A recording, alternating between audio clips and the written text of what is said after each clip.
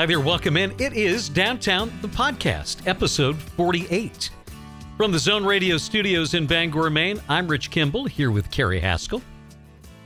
Our podcast is brought to you every week by Cross Insurance, where security meets strength.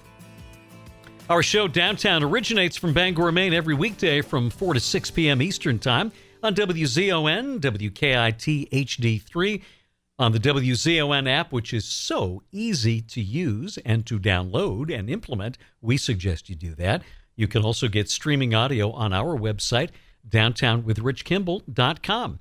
Two talented actors join us on the program this week, Jason Clarke and Steve Guttenberg.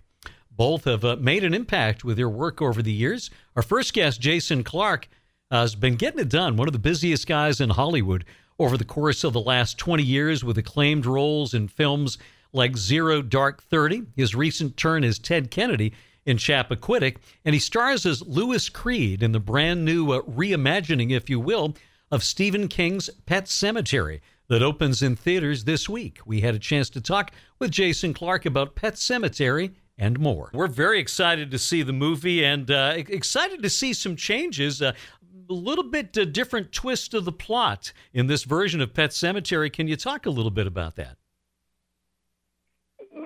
Yeah, we swapped out Gage for Ellie, and essentially we swapped out, a 3-year-old boy for a 9, 10-year-old girl, and the mileage and the shooting experience that would give us. I love I just had an interview with Stephen where he said, you can take the 107 to Tampa, you can take the whatever is the 55 to Tampa, you're still going to get to Tampa, but you're going to have a different, you have a much different, and I say richer drive to Tampa with Ellie as a young girl, and what she can bring as an actress rather than having to use a doll a lot of the time because you can't shoot with a 3-year-old. Oh, absolutely! It allows you to do so much more, and I think just based on what I've seen in the trailer, it also, to me, it ratchets up the scary factor and the terror of that situation. It does. It's still, the book and the disturbing darkness of the story. It's based in reality. It's the same thing with, I was glad we didn't use a mechanical or a digitized cat, We don't have to use a doll as the kid. The story is rooted in reality, and you get a real girl, and she comes back, and she's still real. She's just different. The same as with the cat. It's still Church, but he's different. And I think that adds to, A, the scares, and B, the enjoyment, and C, but just the depth that you're left with of how unsettling it is. And I think what's so scary in these situations is the awareness that people have. And a 3-year-old boy may not have that awareness, but Ellie certainly does. And then your character, Louis, is very aware of what's happened. And that's, first of all, that's got to make it a challenge to portray that, I would think. Yeah, it does. It's not a pleasant thing. I have children, like the first time I read this, I didn't have children. It was a different book. When I read the book again with children, it takes on a much more. That sequence of, digging young Gage up and seeing him in the suit and the fight with the father at the funeral home. It's not an easy thing to come home and then, having a little boy to hug is nice, but it also freaks you out. I was very happy to put Louis Creed to bed at the end of the day, Oh, I'm sure. It's not a part you want to sit in playing for too long. Right. And you mentioned that our boss here, Stephen, is very cool with that. And it's nice that he's kind of got that attitude about a lot of the adaptations. He wants to see them succeed. Well, he's got, there's one reason for success is always good. But that's the thing I think he understands essentially. You read a book on your own. We're still in a world, I guess Netflix and everything else aside, where you go and watch a movie as a group experience, with community. And it's funny, I've gone back and watched Pet Sematary myself now twice with an audience, and it's so much fun. It's a very disturbing and dark and scary movie, but there's enjoyment in watching it as a group, and, letting out these gasps and these, feeling it together. And that's the difference between a book and a movie. And I think, he understands that because he's been involved in a few movie pieces himself. It has to live as a visual spectacle that you enjoy with other people, not in a quiet room by yourself. We're talking with Jason Clarke here on Downtown about Pet Sematary. Well, you've got a terrific cast as well. Can you talk a little bit about them? Yeah, Amy Simons plays my wife. She plays Rachel. She first read the book when she was 8 years old. Oh, man. Shocked me. I know, dude. You Americans get idiot. get into your horror reading at an early age. Pick up. You go straight from Dr. Seuss to Edgar Allan Poe to Stephen King. She was great. J.K. Lawrence plays, my daughter Ellie. And there was a couple of French-Canadian boys that played, the twins as gays because, there's heavy restrictions on shooting with a young child. And then we had a wonderful judge who was also had John Lithgow also had the benefit of making the whole Churchill joke work because he actually, was a very famous Churchill. That's right. And Netflix The Crown. It was funny because when I sat in the audience for the first time, the joke really occurred to me. I mean, on set, I guess it never really hit home, even though I loved his Winston Churchill. But when it just breaks that fourth wall or something for the audience. It suckers them in even more to have a fright or a disturbance. So, as a movie watcher or as a reader, what kind of things scare you? Yeah.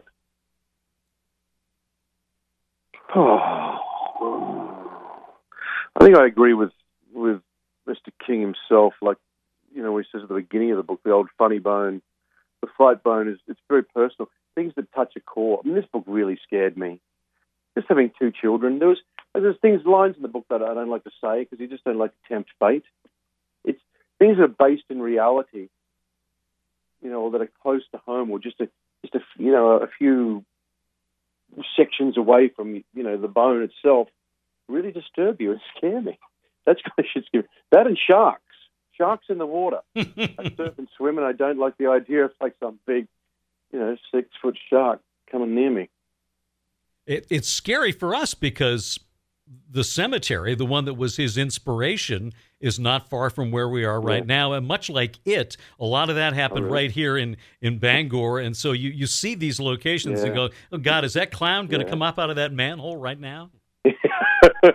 Dude, that clown coming up out of that manhole. I watched that at home on video. I stopped after that. When he took that kid's arm, that was like, man, whoa. I had to settle that one down. I mean, those teeth were insane. I guess so. I mean, I guess it's funny. I forgot that.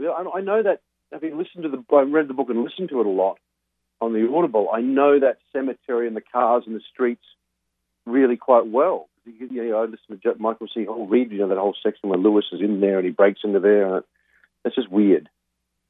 You've been on such a roll lately with some terrific parts. I loved your work as Ted Kennedy in Chappaquiddick. That was such an outstanding movie. Thank you. I totally agree.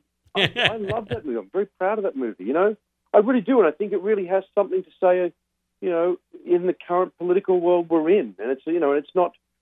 And at the end of the day, that movie wasn't just about Ted. It was about us and how, let's say the people of Massachusetts choose to vote afterwards, what we value and what we don't value. And Ted was reelected a number of times, so it's easy just to point the finger and say Ted was this or Ted was that.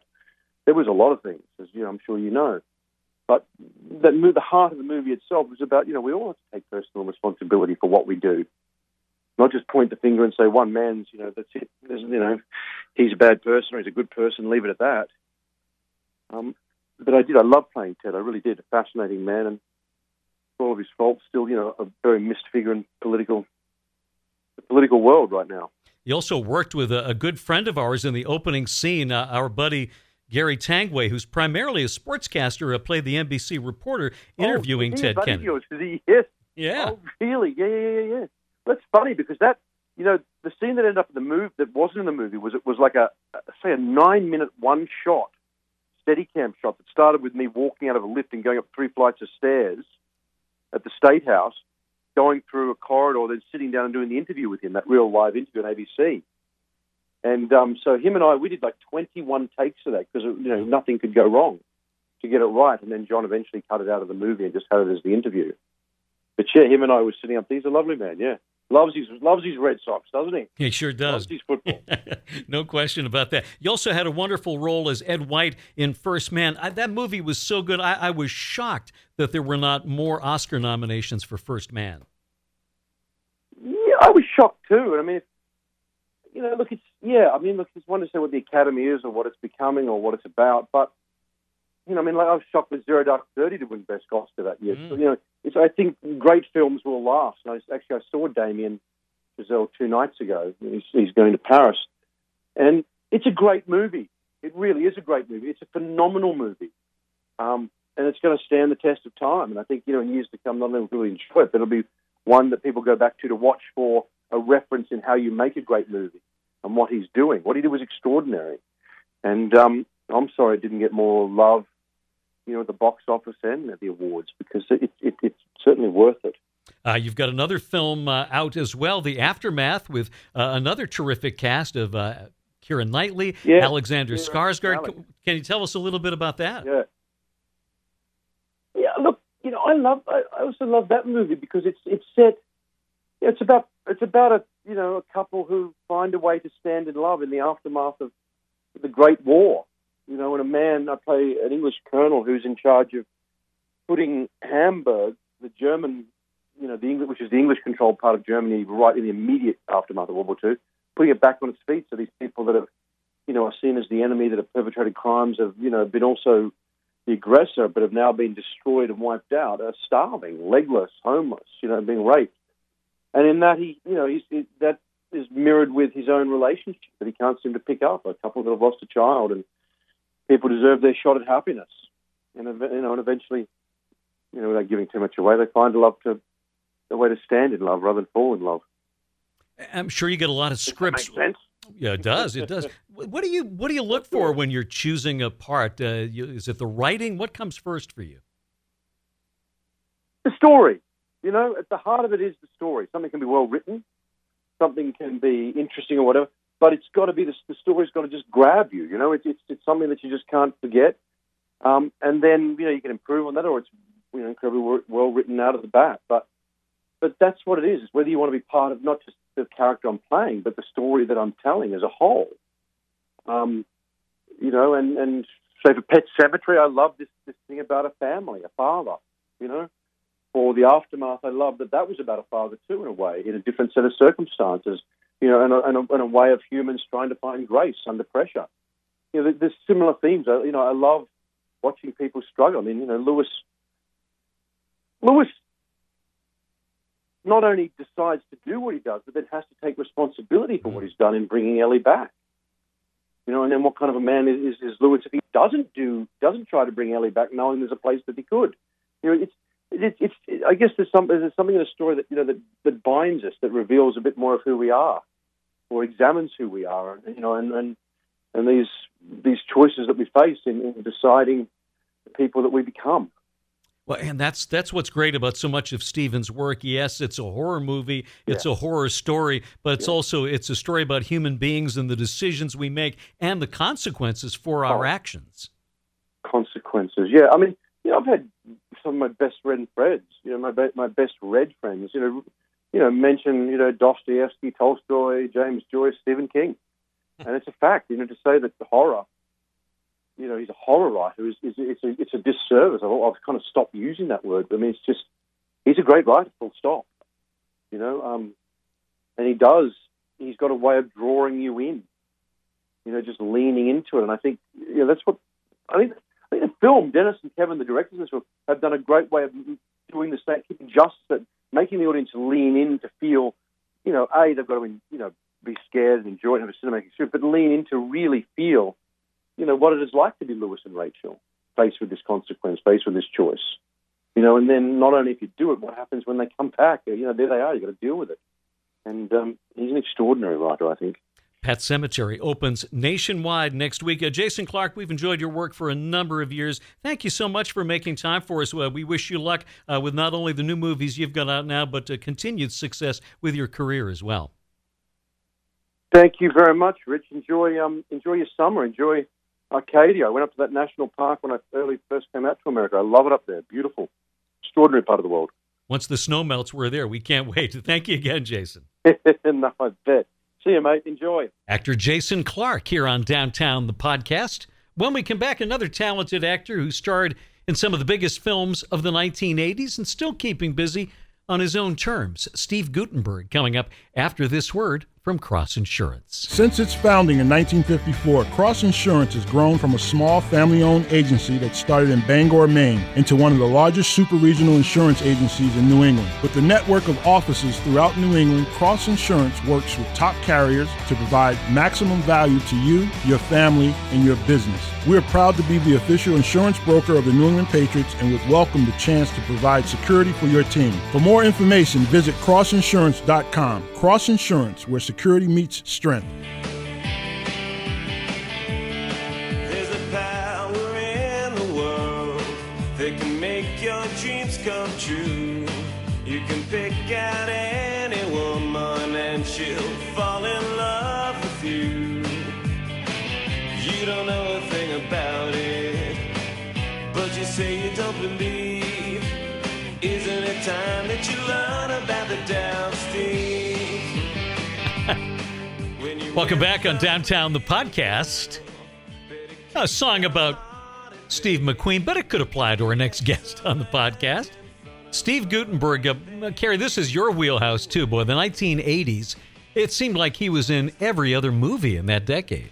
Oh, yeah. I mean, you couldn't go more than a couple of months without a new Steve Guttenberg movie being in the cinema. Diner, of course, the great Barry Levinson film that we'll talk about in just a moment with Steve, but Cocoon, Three Men and a Baby, the sequel, Three Men and a Little Lady, the incredibly successful Police Academy franchise. And then in the early 90s, he walked away, wanted to do things on his own terms, but has continued to get all kinds of work, recently appearing in The Goldbergs, Ballers on HBO with The Rock, Dwayne Johnson, and has got some great projects in the works as well, as we learned when we talked recently with veteran actor Steve Guttenberg. What a wonderful surprise it was to turn on my TV last week and see you appearing on The Goldbergs. How did that role come to be? Adam F. Goldberg gave me a call. He's a really friendly showrunner and creator and very smart guy. So he called me and said, come on down for lunch. We did. We had a nice talk. And he said, one of these days I'm going to ask you to be on my show. I said, okay. Well, whenever you do, I'll be around. So he gave me a call at the beginning of the year. Had a really funny part to play one of his science teachers at the high school. It was great. It was really great. And a pretty well-known guest director as well for that episode. Yeah, it was Fred. Fred is a really talented guy, and he cut his teeth as a kid on Wonder Years, and he's been directing for a long time. He's very, very talented. Looking back at your remarkable career in so many great roles, but I go back to one of my favorite movies, and it remains that of all time, Barry Levinson's Diner back in 1982. And man, what a group of talented young actors with yourself, Kevin Bacon, Ellen Barkin, Mickey Rourke, Tim Daly, and on and on. What was that experience like? Well, the experience, I get asked that question quite often. And my answer is, on Diner, it was sort of like being in college, where everybody really wants that A. So you had a lot of tremendously talented and competitive actors looking for those moments. And when you do have that, and a great director-writer, Barry Levinson, you're bound to find some gold. And there were many moments that were just shining bright. You had so many great successes in the 80s, and you were certainly one of the busiest guys in Hollywood. Did you have time at all during that decade to take a breath and appreciate what was happening to you professionally? I've been very lucky. I grew up at my parents' kitchen table, and one of the value systems that we always learned was to appreciate what you have. It's terrific to look back in the past, and it's inspiring to look in the future. But you have to look at what you have today.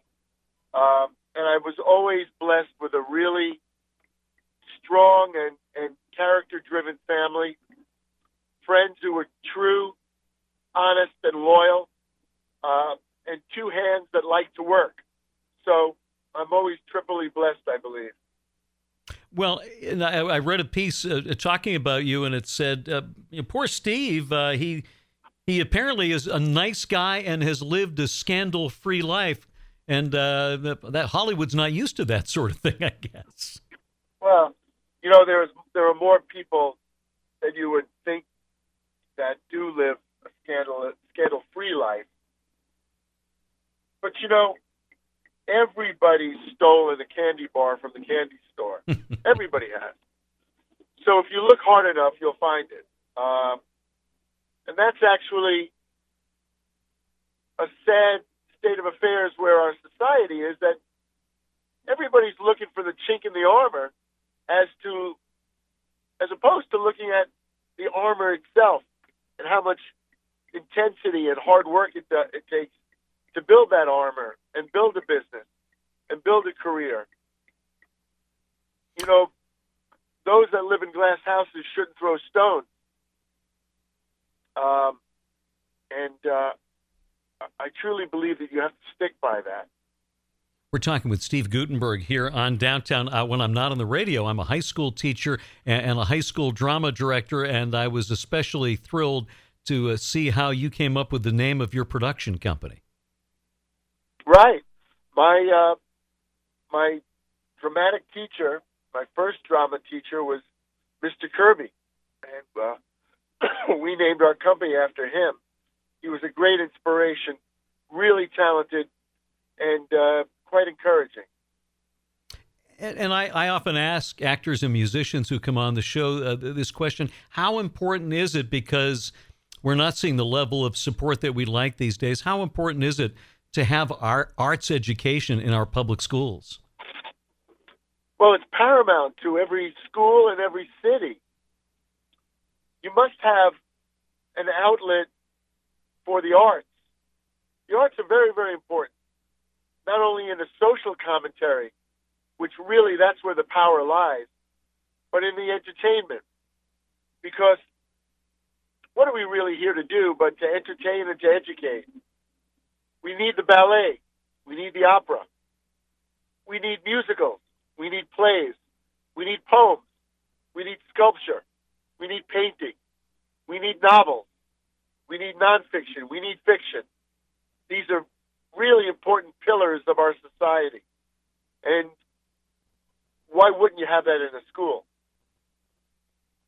That's a great point indeed. I also want to bring up the work that you're doing on social media, which can be sometimes a pretty ugly place, but you are such a wonderful presence on Twitter, so positive and so uplifting and, well, so anti most of what's out there on social media.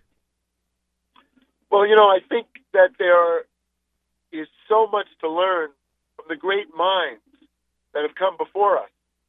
So instead of showing myself riding in my car or you know, on stage somewhere or filming myself while I'm on a movie, I'd rather speak about some of the truisms that come out years ago that apply today. And for just a moment, people could read them, be influenced by them, and maybe it'll change one of their reactions or part of their day. Make it a little more positive. You know, we've got enough negativity going on. Throw a little good news in there. Well, I love it. I think it's a wonderful break from most of what's out there on social media. Well, what's the future hold for you professionally? What can we look forward to seeing you in? Well, I just finished doing a Bruce Willis headlined film down in Puerto Rico. Had a great time doing that. And if all works out, I'll be working with a terrific director in Spain in July. I'm going to read the script today. I'm driving, so I'm going to go get it. I won't be able to announce it until later. And I've got another show on the Goldbergs, and lots of other great opportunities. Well, that sounds... I sure hope I'm going to be doing a Stephen King movie one of these days. That would be great. Yeah, we'll do whatever we can to put in a good word for you here. Well, I heard you must know the owner. We do indeed. We do indeed. I'm sure he would love to see you in a film based on his work. Well, Steve, it's really great to talk with you. A fan of your work and also a fan of the way you comport yourself out there in the world and deal with fans and the public and that great message that you put out on Twitter. Thank you so much for making some time for us here this afternoon. My pleasure. It's so nice of you to invite me on your show. And Maine is such a beautiful state. God bless you and God bless Maine. Steve Guttenberg here on Downtown, the podcast. Very interesting, introspective kind of guy. Yeah, he seems to know what he wants, and the chasing of fame isn't one of those things. Interesting too that both of the guys we had on today, Steve Guttenberg and Jason Clark, sending best wishes to Maine and sharing their love and appreciation of the state. We always like that. I don't think they were just doing it to get in our good graces. They were already kind enough to come on the show. Yeah, I think that people, especially when you come in from a big city, the lifestyle and the scenery of Maine is very, very captivating. Lots of fun. Jason Clark, Steve Guttenberg on this week's episode 48 of Downtown the Podcast. Thank you so much for joining us. For Kerry Haskell, I'm Rich Kimball. We'll see you next week here on Downtown.